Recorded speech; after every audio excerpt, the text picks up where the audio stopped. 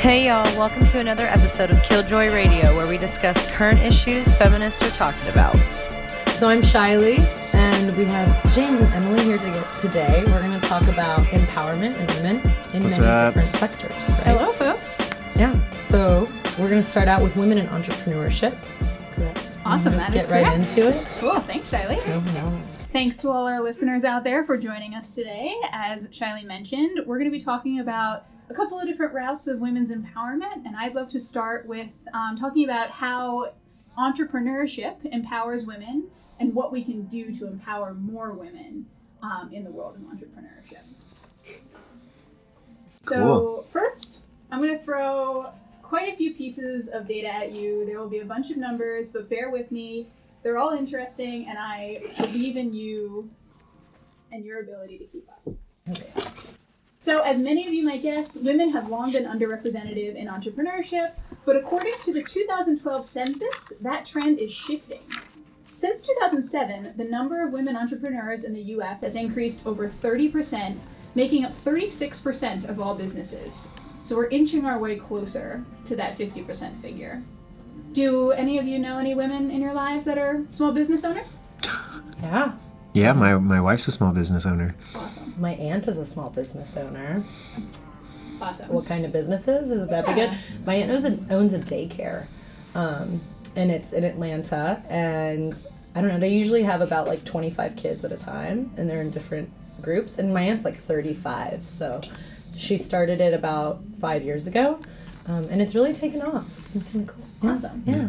And my partner is an urban farmer. She grows her own microgreens and sells them at the farmer's market. And she's also 30. She's 34 and in about her fourth year of doing it. So that's awesome. Yeah, and I think those figures are spot on because we're seeing lots of women in their late 20s and early 30s actually bumping this number up. Nice. So in 2016, there's a group called the Global Entrepreneurship Monitor, and they estimated that the total entrepreneurship activity of women in 63 economies, so now we're talking worldwide, increased by 10% over the last 5 years. So even in emerging economies, we're seeing more women start their own businesses, which is super exciting. Wow. So let's talk a little bit about how entrepreneurship empowers women. Research shows that women entrepreneurs generate more jobs and hire more people than their male counterparts. So if you think about that for a second, we see that women-owned businesses generate more jobs because they're actually, they think more people first, and they hire more people than their male counterparts who are thinking bottom line first. So according to a 2016 Ernst & Young Global Job Creation Study, which surveyed almost 3,000 entrepreneurs around the world, women are leading in the job creation market. They anticipate growth of 11% in the next year, compared to only 8% among men-owned businesses. Also, 43% of women surveyed said they hired more than expected the year before, compared to only about 35% of male entrepreneurs. Also, what happens is that when women hire more, they also hire more women. So we can see this trend doubling down on itself, right? That's awesome.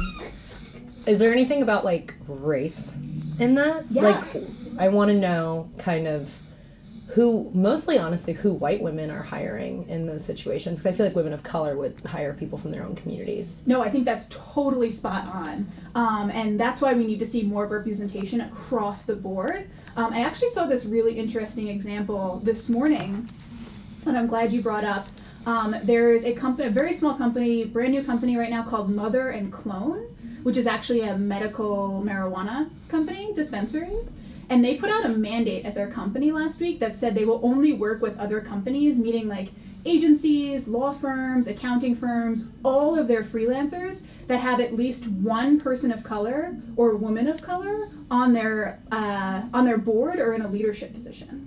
That's awesome. Yeah, so they actually wrote this email, and they shared the email. I'm in a group called Ladies Get Paid, which is a little plug too. Amazing. So they shared this email in the hopes that other companies will use it. Mm-hmm. So when they realize that their accounting firm is only represented by white men, they send them this email. Hello, accounting firm. I'm going to put our call and all of our work on hold for now. We are actively looking to work with companies that have diversity in leadership roles. people of color, or women in general. We're sending out this message to all of our business partners. It's a stance we are taking and how we choose the companies we work with the hopes of elevating equality practices. Good luck with everything, and let us know if anything changes on your management team. I like that a lot because it's not just holding up the values, but it's actually leveraging where they have influence. Exactly, right? So they know that if there are women of color representing a business on its board, they are more than likely to hire more women of color. Nice. Wow. I'm like really processing that. Totally. I think it's an interesting thing to have now, especially because not just in like entrepreneurship, but I feel like in every field there are more people of color and women who are trying to set that standard of like, I'm only going to do this if you are allowing other people like me to do this. But I think that's really cool. Yeah, and especially go for it. No, I was going to say what is interesting about it too is that they told the group that the response has been pretty overwhelmingly positive. Even from companies that are all white men, they've responded to say this is something that we've been thinking about and something that we're working on. My guess would be they're probably not terribly actively working on it, but if we have a lot more companies putting policies like this into place, we will actually be forcing them to think about it by using our money. That's really, yeah.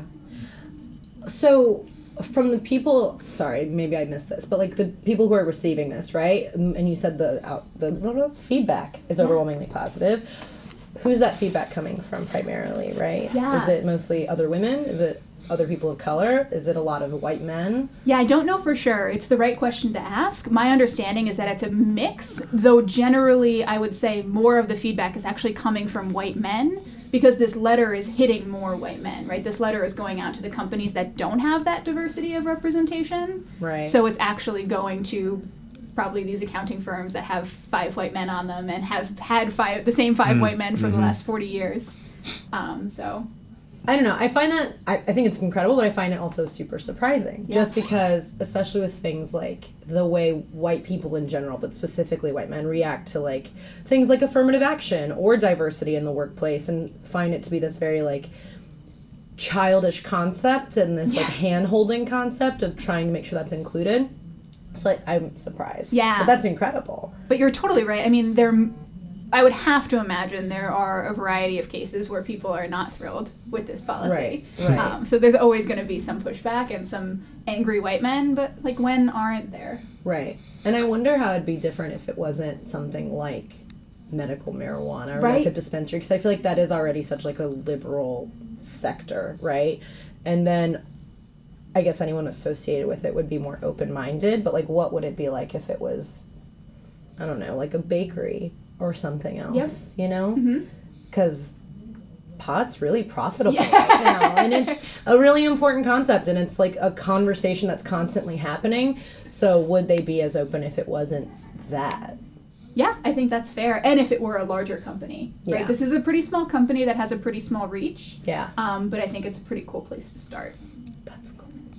What do you think? All right. Well, it sounds like there's cool stuff happening, but I'm curious, like, what are the hurdles still for women's empowerment in business? Yeah, I mean, I think a lot of them people are pretty used to hearing, right? And it's some of it is just flipping this last statistic on its head, right? So if we know that more women-owned businesses are hiring more and hiring more women, what we then know is that lots of men-owned businesses are hiring less, and people are pretty prone to hire folks that are like them, right? So we're not hiring as many women. There are tons of issues with, and I don't have the data exactly in front of me, but with women in leadership positions, particularly at our Fortune 500 companies, right? So off the top of my head, the representation is not more than 20 or 30 CEOs at these 500 Fortune 500 companies. That's right. Wow. So representation is really hurting.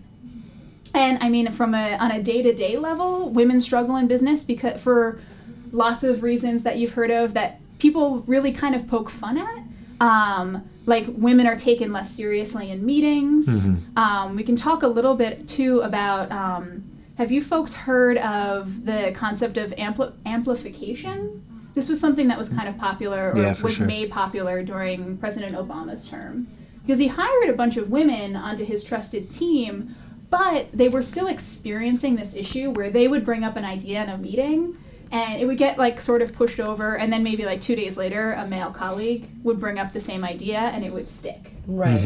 So they practice this concept of amplification, which is a strategy to support each other, so that when a woman proposed an idea or a solution, the other women would repeat it and assign the originator of the idea to the person who said it. So essentially, Shilee, if you had a great idea and James wasn't listening, not listening, I would say, as Shilee said, I think we should go ahead and send this email to 5,000 people. Mm-hmm. Right. Until it sticks. I wonder... Me always has to find a flaw in everything. I think that's amazing, and I think, one, it's unfortunate that you have to do that. But I think it'd be interesting to see how that works in different environments as well, especially because there is this competitive factor between women, and I think when you're already in an environment where you're not being heard, there is this idea of I need to be heard louder than that other person rather than we should be lifting each other up. So I think it's great that this is changing that kind of narrative. But how long does it take to get there, right? How open are women to these ideas in workplaces that may not be as established, right? Because this is great that it's working in political realms and things like that, but I think it's also important to note that there are women in fast food who work together and need to be able to do these things and still be heard and still have those ideas. So how are those things coinciding? No, definitely. Co-opetition is a word that I learned recently. So it's a, what do you call it when you stick two words together? A portmanteau. Portmanteau. I did not. The word co-opetition is when you see cooperation between two folks or two organizations that you would imagine would actually be competing organizations. Okay. And co-opetition is a pretty big concept, particularly in the startup space, because as your aunt or your partner might be able to validate, you need a network in order to grow your business. Yeah. And likely you need a network of people that's doing the same work as you. So that way they can help you get in touch with other vendors, they can help you answer questions that you might have about your work. And that's definitely lagging in a couple of different communities. I've seen it right here actually pretty actively in St. Louis. Another one of my projects I'm working right now is I'm attempting to get the organizations in St. Louis to work more closely together. Because what's happening right now is everyone is terrified that people are going to steal their ideas or steal their initiatives. Sure. So much to the point that I was planning to volunteer with 2 different organizations last semester. And then when one organization found out that I was already working with another, they told me that I wasn't allowed to volunteer with them anymore, despite the fact that these were organizations that were working in 2 very different arenas, but they were both working with women entrepreneurs and were really afraid of their ideas and their content escaping, despite the fact that I actually saw a lot of opportunities for them to collaborate and actually extend their reach if they work together a little bit more closely. And that's kind of an issue with feminism overall right now, right? Is that every space has multiple feminist organizations and groups, and I feel like they all have this very specific idea of what their feminism is, and it's preventing them from working together and kind of building that bridge, and it's delaying us a lot. And causing a lot of problems. Yeah, and I think that's a problem that's sort of endemic to Western capitalism, patriarchal type thinking of the individualism, so that even as feminism has been becoming more mainstream, it's becoming co-opted by some of these social forces that want to make your empowerment be individualistic rather than it being as collective as it could possibly be. Yeah, completely. Yeah, I think it's almost a capitalist notion, right? To be individual as opposed to be part of a team. So it's an interesting conflict to think about how capitalism affects all of these different pieces, particularly within business. Right. So how do you mix that collectivism within the business world with a feminist lens? Right. Yeah. It's a great question. It's exciting. So I think, we've been talking about this for a while. So very quickly, I just want to cover a couple of ways that we can work to better empower our women entrepreneurs that we know are already making a pretty huge impact.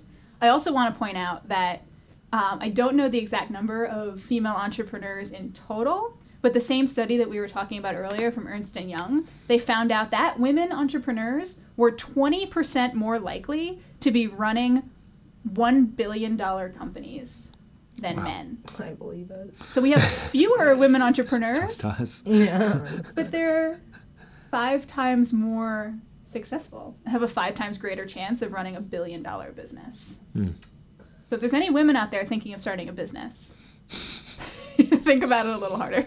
When I kind of think about like when you see like Tinder versus Bumble, right? Like y'all know what those things are. Yep. The dating apps. Yep. Bumble is run by a very young, I think she's a 28-year-old woman, maybe a little older, 28 to 32. And then Tinder is just like dudes, right? And I think when looking at how differently those two things are functioning, and like now Bumble is working to like create business opportunities for women, so you can use it instead of looking for a like intimate partner. Oh, cool. You can do it to find business partners around you who may be interested in investing in your ideas or way. maybe interested in working with you. Yeah, and so it's like it's not something that, and Bumble's doing far better than Tinder right now, but it is something that definitely puts women at the forefront in numerous ways. Like they initiate the conversation, but I think it's something that started as like a dating app, and now she's like, well, women could use this avenue for other things that could lead to their like economic empowerment. Yeah. And it's been super successful and really, really like efficient apparently. I love that. Yeah. Yeah, there's a huge link between women entrepreneurs and social entrepreneurship, which I love. I mean, I guess it would be tough to say for somebody to say that they hate social entrepreneurship, but it's way more likely for women to pursue like goals centered on values and like social goals, which resonates with that Bumble story quite a bit. Yeah.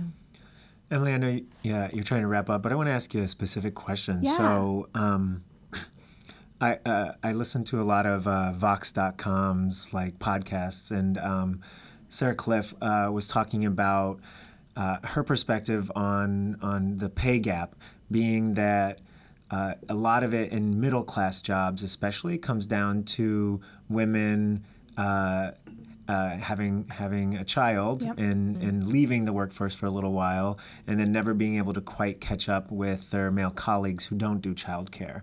And I'm curious.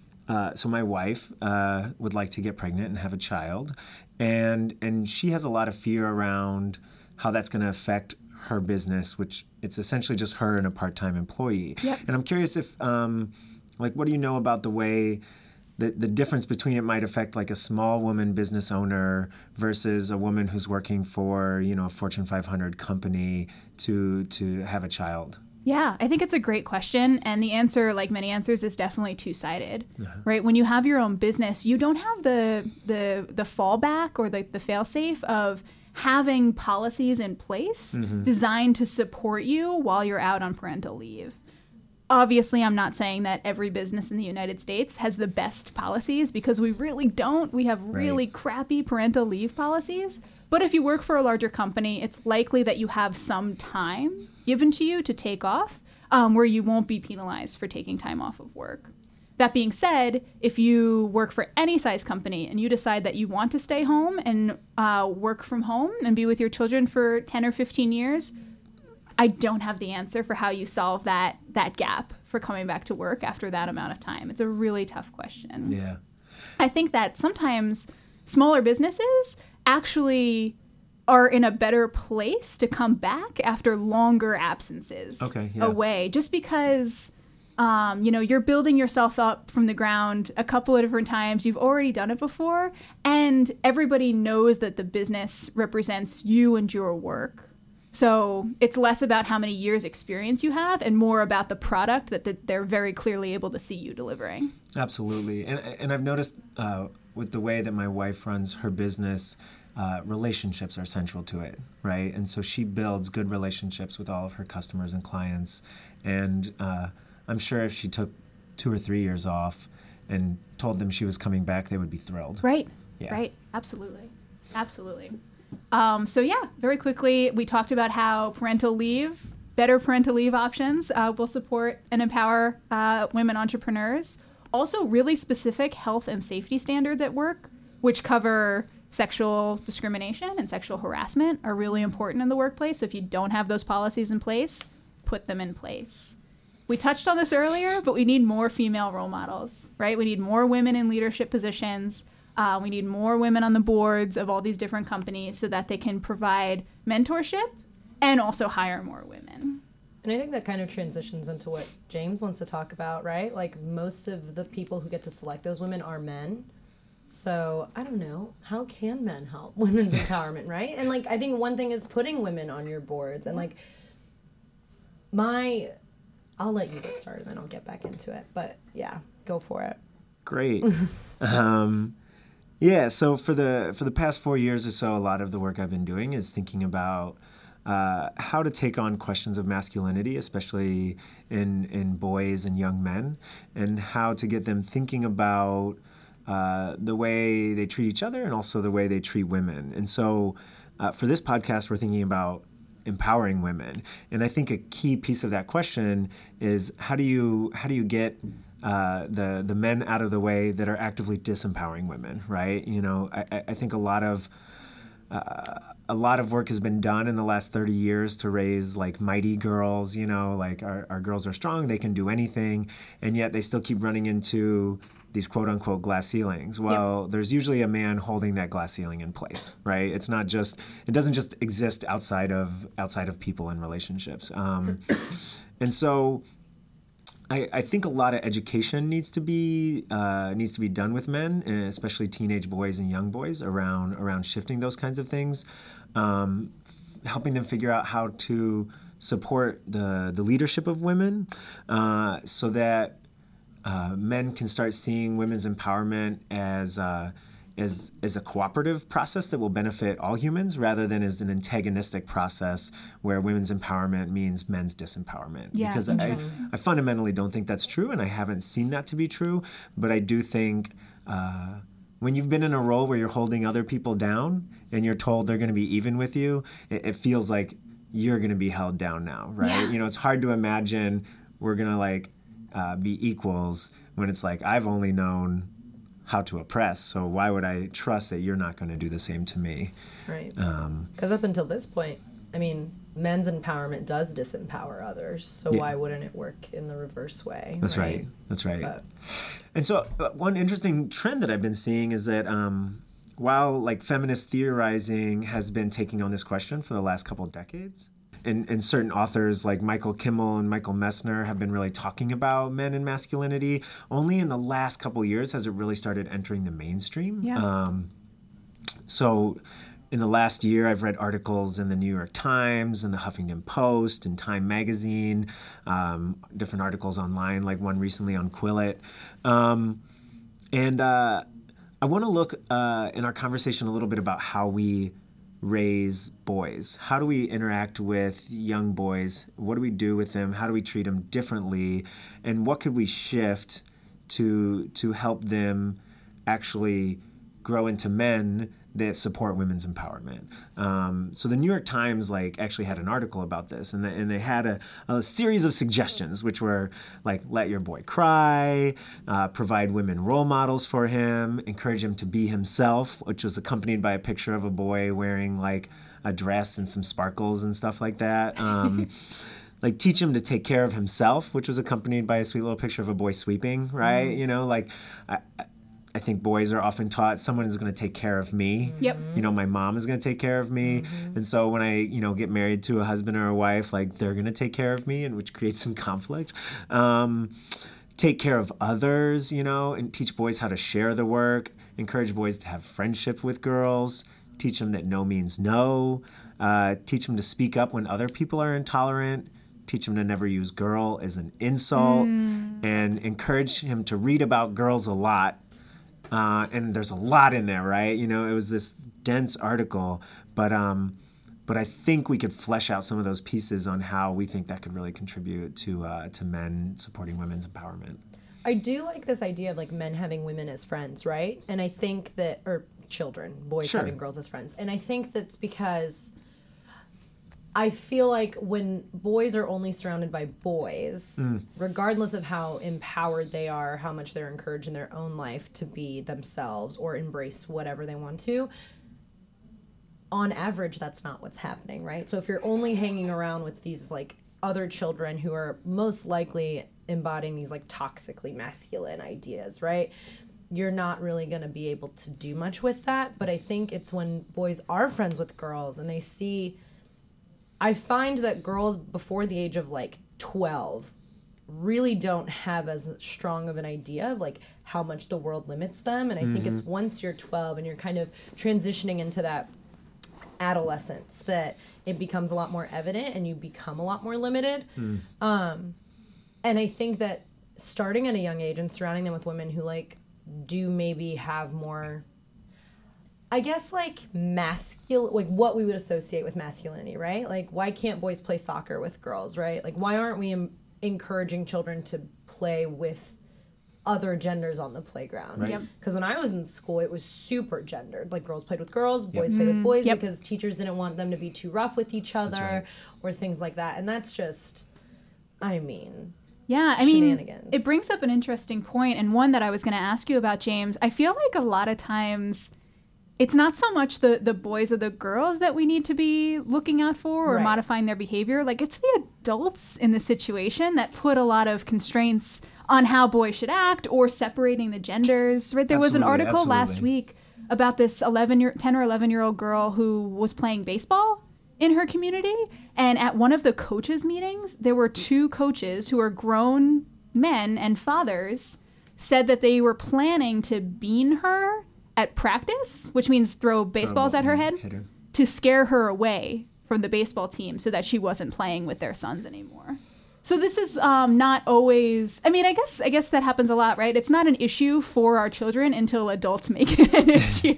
Yeah. To an extent, what I would say is all of those adults were children once, right? And we're being trained into this mentality. That's a great point. So it's a question of like, where are the multitude of ways we break this cycle, right? And I think with adults is one way and with children is another way. Yep. And the other thing is children pass culture on to each other without adult influence, right? So you can have all the adults in your life decide like we're no longer going to use gay as an insult, and yet middle school boys still figure that out because they're passing it on to each other, right? So sometimes we definitely need things that intervene and change adult behavior.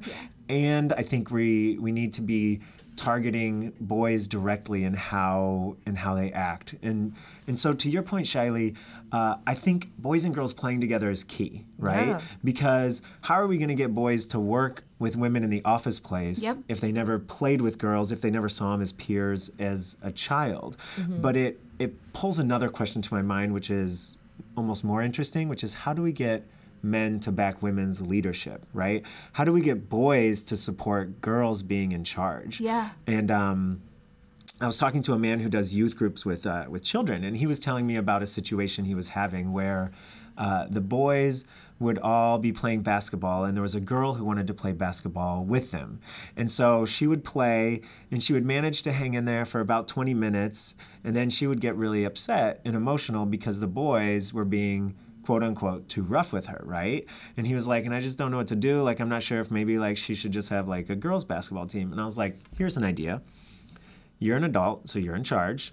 So you tell all the boys that she's in charge of the basketball game. So she gets to determine like what's a foul, what's not, who's pushing too much, who's pushing too little. If someone's being too rough that she's not comfortable playing, she gets to kick them out of the game. And you support that. And I was like, because then you're fundamentally teaching the boys that it's okay for girls to be in charge, to use their thinking for what makes the most sense, and for them to support that.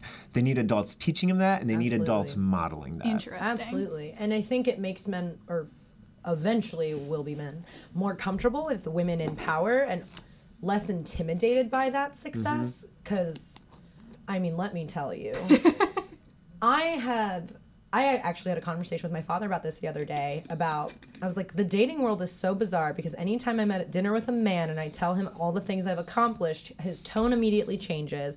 He's immediately disinterested and he feels intimidated and emasculated. And why is that the case? To which my father responded, tone down your confidence and talk less about what you've accomplished. Right. Oh, no, we had a big conversation about that. It's totally fine.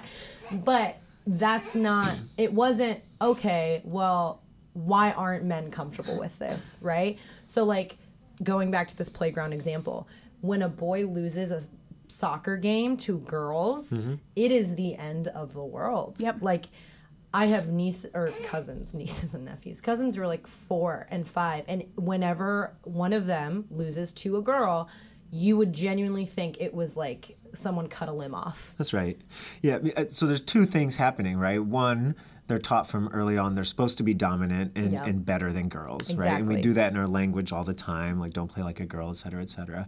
But the other thing that's happening is it can be sad and disappointing for anyone to lose. Yeah. And for boys, there's no space for them to show that emotion, right? Absolutely. So they don't actually get to express their sadness. Adults have no attention for boys to be sad about losing, especially when they're losing in a way that goes against what society tells them that they're not supposed to lose. So that's why I liked that New York Times list, because it addressed both of those, right? One, tell boys like throwing like a girl is a good thing. And two, when you need to cry, I'm going to show up and let you cry about that. I'm not going to further emasculate you or do anything, because then he'll process his emotions, and the next time he loses to a girl, it won't be as life-shattering, right? But if that sense of his whole identity as a boy relies on that piece, he's stuck in such a tight spot, right? Like, you have to win, and if you don't, you're going to have feelings that you're not allowed to show.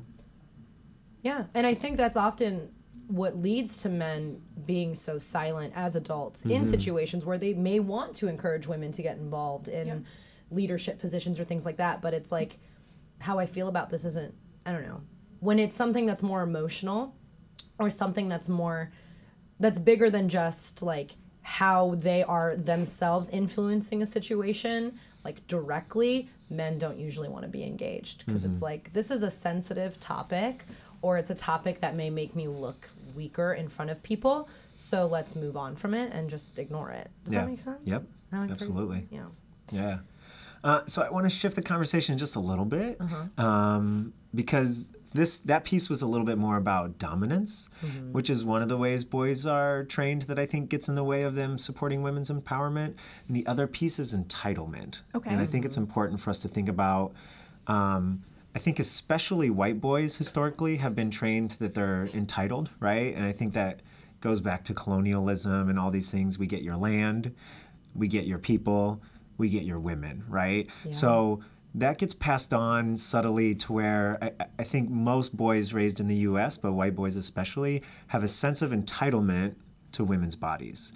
And as long as that's the case, it's going to be hard for women to fully feel empowered in workplaces and other spaces if there are men that consciously or unconsciously are acting like I'm entitled to your body however I want to, right? And we've done a lot of work on this historically, right? With the laws and setting up sexual harassment laws and work policies and everything. And yet we haven't shifted the culture as much as I think we need to really have men be true allies towards women's empowerment. And towards that end, like the work I've done around that with young boys is teaching them about consent, teaching them about gender roles, talking about empathy and imagining like you're in the position of someone who is being objectified all the time, and that takes creativity with teenage boys, like having them like setting. I'll do scenarios and imagine that you're in this position and everyone around you is like you walk into class and all of a sudden like 10 people are staring at your crotch, like do you start feeling uncomfortable? And they're like, well, yeah, and I'm like, okay, right? So I try to just get them to break out of thinking about the world through their own lens that they've been taught to and start thinking about through the lenses of how other people have been experiencing life.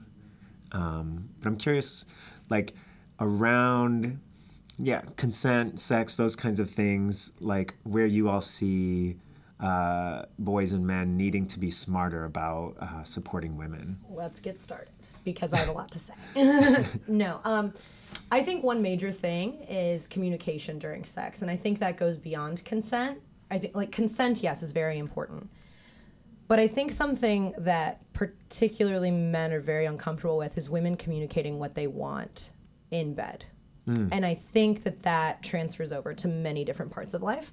But specifically talking about like the body, a big part of why men don't consider that important. So like, okay, I'm gonna start from the beginning. 'Cause I have some Yeah, things to say. And I just want to acknowledge we're kind of focusing in on like heterosex right now, Yes. but like I do think when I talk to my guy friends who are gay, they'll say a lot of these dynamics come up in their relationships also because both of them have been conditioned in certain similar ways in our society, and they might not identify with those social norms, but pushing against them is still a separate sort of friction that they're facing in their relationship. feel it. Absolutely. I do think it's important for straight guys to be thinking about this, and I think it benefits all guys to be thinking about their entitlement conditioning, their dominance conditioning in sexual relationships. Oh yeah, and I think entitlement in sexual relationships, particularly heterosexual relationships, is so prevalent, and I think that's, I mean, the biggest conversation is, right, like women who fake orgasms is like 75% of our population, right? And I think that that's it's overlooked a lot, and the importance of that is overlooked a lot, but I think that's often happening because women are not comfortable communicating their needs in bed, Right. what they like in bed.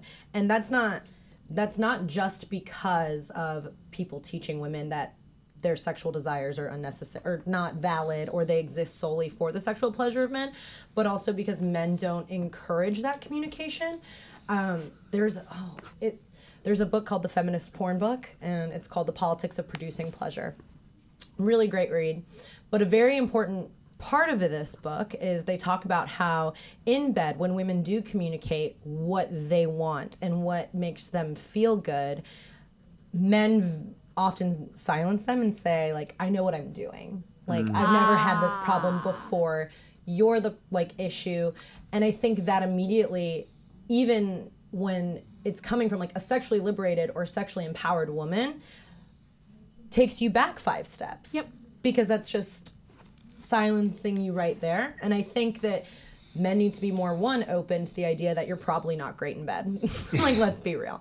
You probably don't know the desires of a woman, and because in many cases they don't identify as that, and they aren't super familiar with what those needs are, especially because not every woman is the same. Yep. Yeah. And- I almost want to get rid of this idea of being great in bed, right? That's like a total messed up construct, because it's like it's about being great for the person that you're with. Exactly. And that's totally different. Exactly. And every sexual experience is so different, and you can't just be like, well, this guy, every single one of them has been great. What is determining that? Like, just him? Like, he walks in a room and is like, I'm incredible in bed and this is great. But I think what really sucks about that is that sex is something that so many women can find empowerment through. So many. Like, it really, a woman who can find sexual empowerment and sexual liberation has a completely different relationship with her body than I think most women do, because that doesn't exist. I think sex for a lot of women, and this is very common and it's in a lot of different things, but it's a very out-of-body experience, and not in a positive way. Many women say that when they have sex, it's a completely disconnected experience. Their mind is in a different place and their body is just kind of there, right? And I think, and even going along with like Christian sexual ethics, a positive and healthy sexual relationship is one in which the mind and body work together, and that power can be equally transferred between those partners. And like, that's not just John Paul II, that's many different Christian ethicists who believe that.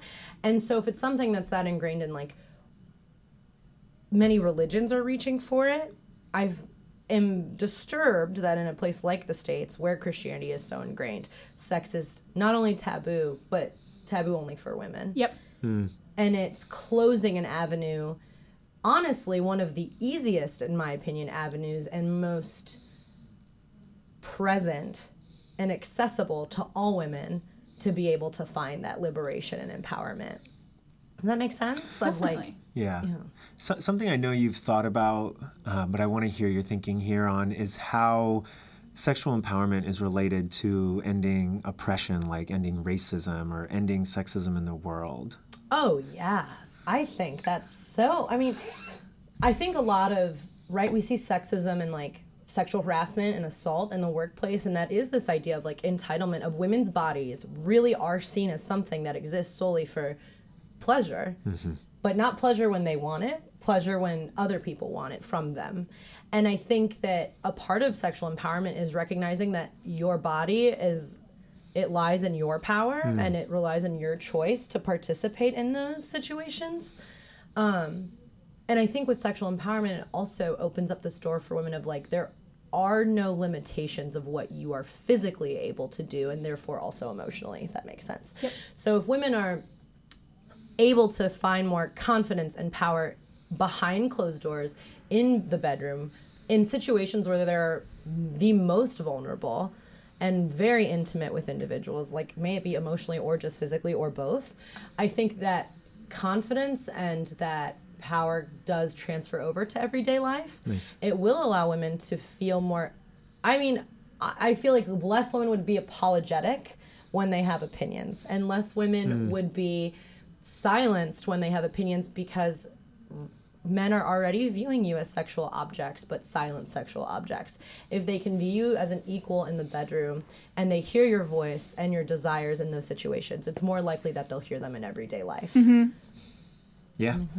Yeah. Absolutely. And I also think I've heard you talk about how for women of color, there's a particular way that their beauty and their bodies are disparaged in our culture. So taking that back through sexual empowerment is important. Oh, absolutely. And I think that women of color are exotic and definitely fetishized rather than just admired. And I think those are very different things, right? In empowerment, I think for women of color, it's important because in any situation in our current structure, they are automatically not powerful. And I think having an avenue that exists in their everyday life, similar to white women, where they can be powerful, or specifically in regards to relationship with other white people, and like interracial relations, but like sexual relationships that are interracial, that power can be transferred. And I think that transfer of power in those sexual relationships is super important, because if I'm a Middle Eastern woman, if I'm having sex with a white man, and in that sexual relationship, I'm the dominant one. Now, that doesn't necessarily mean what our typical ideas of like dominant and submissive are, but I can take over that power and be the dominant one and communicate what I want, communicate what I like to that person. They are less likely to be intimidating to me when I'm out in the workplace. And I'm able to be like, listen, Joe, you may be wrong on this. By may, I mean you are. And here's why I'm not. And I think sex is really ingrained in our society. It's super taboo and people don't talk about it. But I do think a lot of our power dynamics are present in sex, and a lot of them also derive from sex and how we view those relationships. It's super foundational. It's been around for years, and it's always been a power imbalance. Yeah. So by restructuring that, I think it restructures our intimate relationships, which then restructures our just everyday conversations. Yeah, I'm super curious about the intersection of Shilee's conversation and James's conversation. I think is really interesting. And I'm curious, James, about how you feel, or like where you think the boys and the teenagers that you work with, like, where are they coming from when they get to you? Like, are the boys like really pushing hard against the concepts that you're teaching them, or do they feel like they get it, or they're game for it, they just need to be kind of brushed up on it? No, they push hard. Yeah. They definitely push hard. I think in a curriculum where I meet with the boys 14 times, I might spend 2 or 3 of those just on consent. Yep. Right? So we'll take it from a bunch of different directions. But I want them to understand that if you're planning on being sexual with someone, like Shilee's saying, communication is key. And I'll dig at them on like, why does communication make you so uncomfortable? Like, why does it feel so awkward to you to imagine communicating, you know? And I'll always kind of like turn it back on them in different kinds of ways. But often I'll also just relate things back to like our gender conditioning, and then, you know, ask them like, if this is the world we have where consent is so hard for you, but you told me that you want a world where people aren't raped. Yep. Like how do we actually make that change? And a piece of making that change is you agreeing that consent is important, right? Right. You know, so we'll take it from different angles like that. But they definitely push back, but they're interested too. Yeah. Let me just be clear. Yeah. Young boys want to understand consent because none of them want to. Ultimately, no one wants to be the person. Maybe some people with psychological disorders, but no one outside of that really wants to be a person that knows. Well, I sexually assaulted someone. Yeah. Well, I raped someone. Like that's not like something that you're like I'm looking forward to carrying my whole life. And so. So oftentimes they're very curious about consent and how do I know I'm doing what I want to do and how do I know that they're doing what they want to do and stuff like that. And so we'll get into they'll be asking me, they'll be like, well, what kind of things, like give me a phrase I should ask someone or like what could the person say and then I know that they're actually consenting, you know? Yeah. No, keep going if you're Okay. not done. No, yeah, that was it. Yeah. Well, yeah. my thing with that, and I think that's great, and I think it's awesome that you're reaching out to that demographic when they are so impressionable about sex. I think, not in this specific instance, but like the larger conversation about consent is something that like I feel like is not being utilized in the way that it could be. I feel like when we talk about sex and like consent, it really just stops at like, here's what consent is, here's why you need it, and like here's why it's helpful if you know it and like practice it. Yep. That's it. It doesn't talk about how to have a healthy sexual relationship and what, because yes, once you have consent, that's great, right? Like you have consent, active consent, keep checking in. But then what about just like communicating what you want, not just yes or no? That's right. Right? Like that's something that needs to happen. Like boys need to be taught that like you can tell a woman if you don't like something and it doesn't make you look less masculine because there's a certain aspect of sex you don't enjoy. Yep. And women need to be taught it's okay if you're not having a pleasurable experience and to correct the person that, not correct, but to tell the person that you're with, hey, here's how this can be better for me. And I think that is a step in that larger conversation that we're not taking. Yep. Because consent's great, but what about after consent? People can still have shitty sex and have consent. That happens every day. That's right. But I think without having good sex, whatever that means to a person, that empowerment through those experiences is not present. It's missing. Yeah. Yes. Right. Yeah. Yeah, I had a young man who was struggling around this also because the group of boys, they were all okay with the idea of checking in and consent and that kind of stuff. But then we took it to the next level of we don't usually talk about what sex means to us. Yeah. You know, like, is this about us loving each other? Is this just about us pleasuring each other?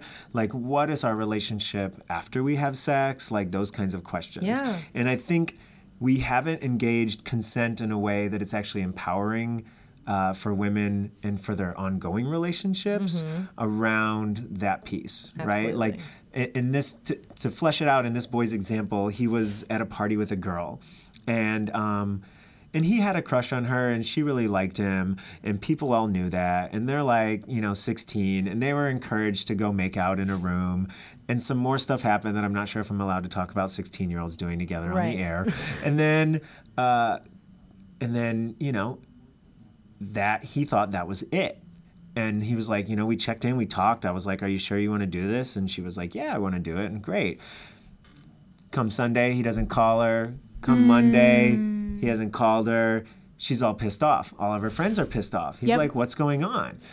Her friends are like, well, she thought y'all were going to be like a couple now, and so you should have called her by now. And he's like, we didn't talk about that. I thought this was just like party hookup and like that was it.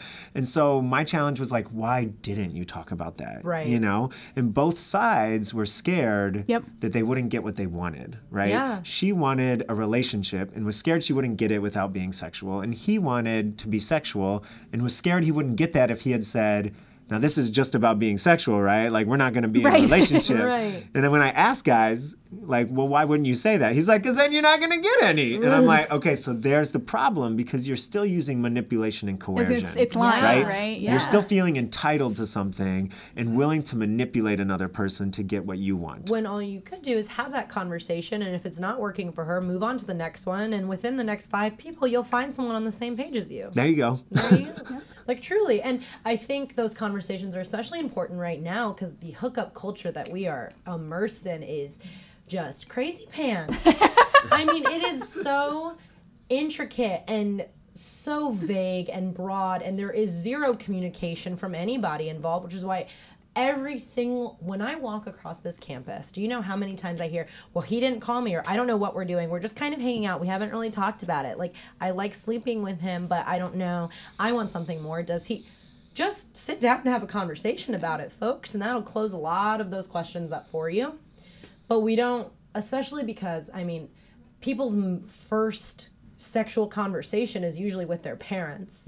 And parents are usually really weird about that. And that just sets the groundwork, honestly, because if your parents are weird about it, when they're teaching you about it, you're going to be weird about it from the get-go. And that's just going to, and it just causes this cycle. I am from a very Middle Eastern family. My father is his scope is kind of small sometimes. But when it came to sex, we were super open. Any questions I had, we'd talk about. When they first started talking about sex, they told me way too much, honestly. Like, I was like, this is a lot, but cool. And it was something that we were never afraid to engage with, because I remember there was one time when I was like a kid and I was walking around naked in my house, and my dad's like, okay, like, you need to go, like, put some clothes on. My mom was like, don't tell her to put clothes on, because then she's gonna be weird about her vagina for the rest of her life, and she's never gonna have good sex, and you need to let her live her life. and like, and that's so true. And I was so young, and I, like, as now I recognize that, yeah, that probably would have happened, and that does happen a lot. But it goes back to this idea of, like, we do also need to change adult behavior. And I think that's a big part of it. The birds and the bees are not that big a deal, y'all. Yeah, I would have to agree. Shilee, I have a question for you. So one thing I've noticed with boys is, as I'm encouraging them to go against the social norms, right, that going against the grain creates like an internal friction in themselves. Yeah. And that having a group, a space to process that and talk about that is helpful for them to continue going against the grain, and it also helps hold them accountable to what they want to do. Are there similar processes or groups? I just heard you saying the conversations in your family were important, that you know of like women mutually empowering each other to have good sex, but also like keep yourselves accountable to maintaining your commitment to yourselves. I'm curious about that. Absolutely. See, I wish there were more spaces that allow for that were celebrated, because I feel like those spaces do exist, but for women they are often, and for men, but particularly, they are very hush-hush, right? And I think, you know, women, people have their cocktail hours and they talk about their sex lives amongst their friends and things like that. But the one thing I think about a lot are sex toy parties. Okay.